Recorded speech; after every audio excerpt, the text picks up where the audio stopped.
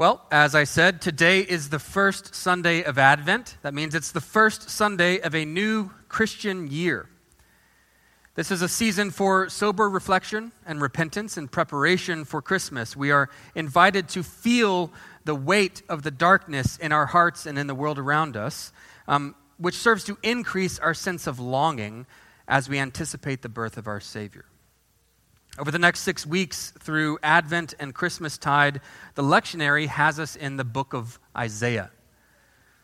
How did the ancient Israelites articulate their hope for the future? What did they think the coming Messiah would mean for the world? The book of Isaiah helps to answer those questions. Aside from the Psalms, the New Testament references Isaiah more than any other book. The New Testament talks about conquering death and wiping away tears and the new heavens and the new earth.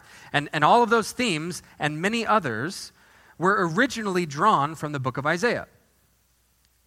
So when you think of messianic prophecy, the words and images that probably pop into your mind likely have their roots in the book of Isaiah. It's one of the most Jesus-y books of the Old Testament. In fact, many theologians have suggested that it functions as kind of a fifth gospel. In fact, even the word gospel has its roots in Isaiah. And so it's no accident that Jesus, as he was beginning his public ministry, entered into a synagogue on the Sabbath and read from the prophet Isaiah. If we want to understand who Jesus is and what he came to do, we've got to know this book. Our text today comes from Isaiah chapter 2. Now, throughout chapter 1, the prophet describes what he sees in graphic detail. Rebellion, iniquity, violence, corruption, bribery, injustice, unfaithfulness, trampling the poor. But chapter 2 marks a new beginning. Verse 1. The word that Isaiah, the son of Amoz, saw concerning Judah and Jerusalem. Isaiah didn't just hear this word, he saw this word. Isaiah is given a vision of the future. Verse 2. It shall come to pass in the latter days, that just means sometime in the future, that the mountain of the house of the Lord shall be established as the highest of the mountains, and shall be lifted up above the hills. In the ancient world, mountains were regarded as places where heaven and earth met or even overlapped. And so if you were going to build an altar or a temple, the obvious place to do so would be on top of a mountain. And here, Isaiah sees a day when Mount Zion will stand supreme, making every other mountain small by comparison. Mount Zion was, of course, the location of the temple of Yahweh, the God of Israel.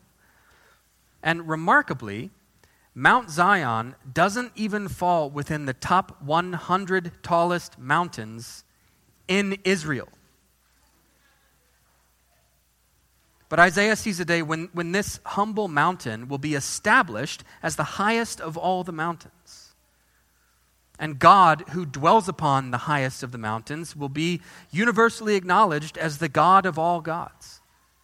He will be exalted over all other gods. So, Isaiah's vision is exclusive. It's exclusive. This vision does not leave room for other gods or religions. As it says in Isaiah 42, Yahweh does not give his glory to idols. Yahweh does not play nicely with those who desire to take his throne. Isaiah's vision is exclusive. However, Isaiah's vision is also incredibly inclusive because he sees all the nations coming to Mount Zion. Verse 3. Mount Zion shall be established as the highest of the mountains, and all the nations shall flow to it. And many peoples shall come and say, Come, let us go up to the mountain of the Lord, to the house of the God of Jacob, that he may teach us his ways and that we may walk in his paths. For out of Zion shall go forth the law and the word of the Lord from Jerusalem. Isaiah sees the nations of the world flowing to Mount Zion, like a river. But how does something flow upward? How can a river flow upward toward the highest of all mountains? I think that's exactly the point. The nations are drawn to Mount Zion by a divine magnetism.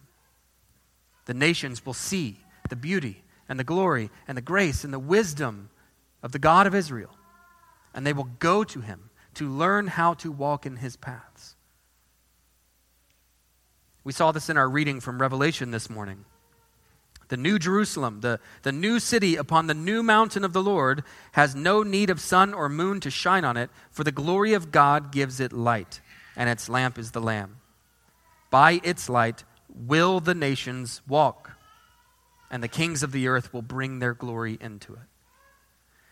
The God of the nation of Israel will be the God of every nation.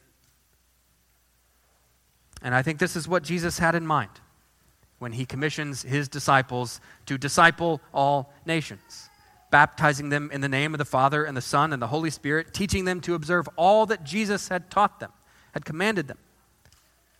The Great Commission is a call to participate with Christ by the power of the Holy Spirit in the realization of Isaiah's vision. The Great Commission is a call to participate with Christ by the power of the Holy Spirit in the realization of this Isaiah chapter 2 vision.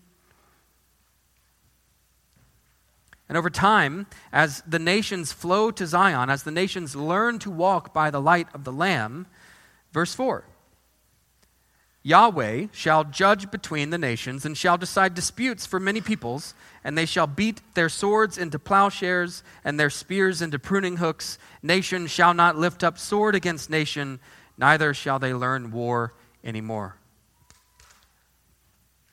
World peace. It's not a pipe dream.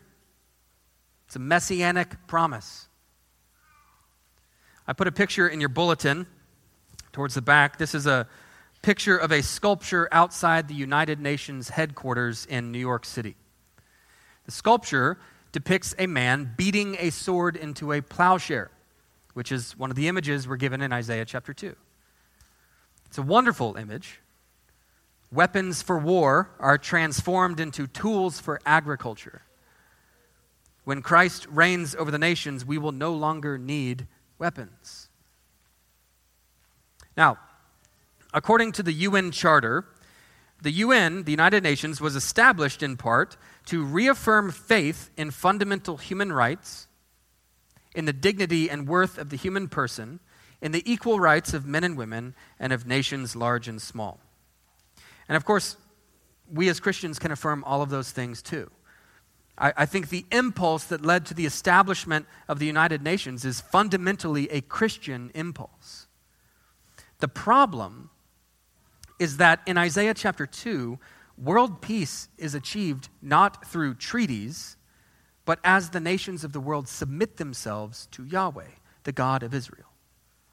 According to the Bible, there can be no lasting peace unless God is permitted to mediate between the nations. There can be no lasting peace until the nations worship him together. True worship is what leads to true peace. And the pursuit of peace by any other means is ultimately delusional. And so we as Christians, we can thank God for the UN. We can thank him for the UN. It's a wonderful thing. But as Christians, we cannot place our hope in the UN. Even as we affirm the very good desire for world peace, even as we celebrate treaties and international agreements, we must also be leading the nations up the mountain of the Lord. And how do we do that? Verse 5. O house of Jacob, come, let us walk in the light of the Lord. If the nations are to come to the mountain of the Lord, the people of God must walk in the light of the Lord. We who already know the Lord have a special responsibility to walk in his light before the nations. Matthew chapter 5. This is from our gospel reading today. You are the light of the world. A city set on a hill That is a city set on a mountain.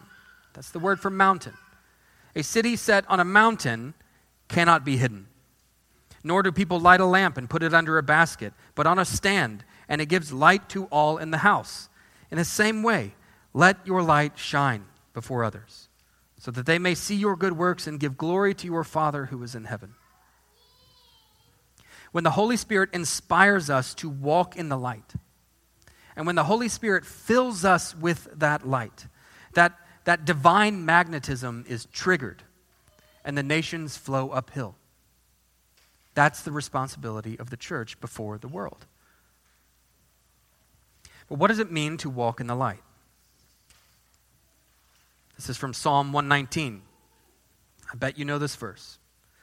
Thy word is a lamp unto my feet and a light unto my path. Thy word is a light unto my path. To walk in the light is to walk by the word of God. If we want the nations to learn his ways and to walk in his paths, it begins with us. We are Zion. We are the New Jerusalem. We are that city set on a mountain.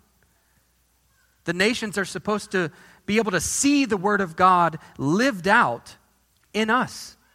First of all, in the church. The promise of Isaiah chapter 2 begins in every heart and every life in this room. Advent is a time for hope and anticipation, but it's also a time for repentance. Let there be peace on earth, and let it begin with me. Each and every one of us should be able to identify some way in which our manner of living resists and perhaps even undermines the peace that God wants to give the world. Maybe it's something we do. Maybe it's something we say. Maybe it's just something we think.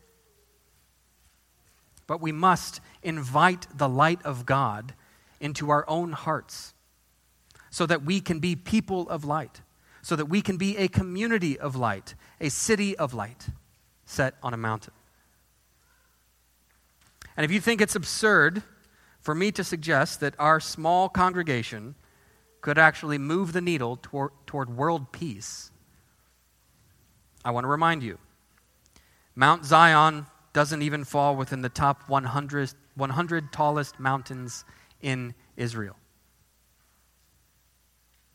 But the Lord chose Zion as the place of his dwelling. And today he says the same of you. You are Zion. You are the place of his dwelling. You are the city set on a mountain. And so we should lay claim to that identity. Lay claim to that identity. Know his word. Walk in his light. Watch him redeem the nations.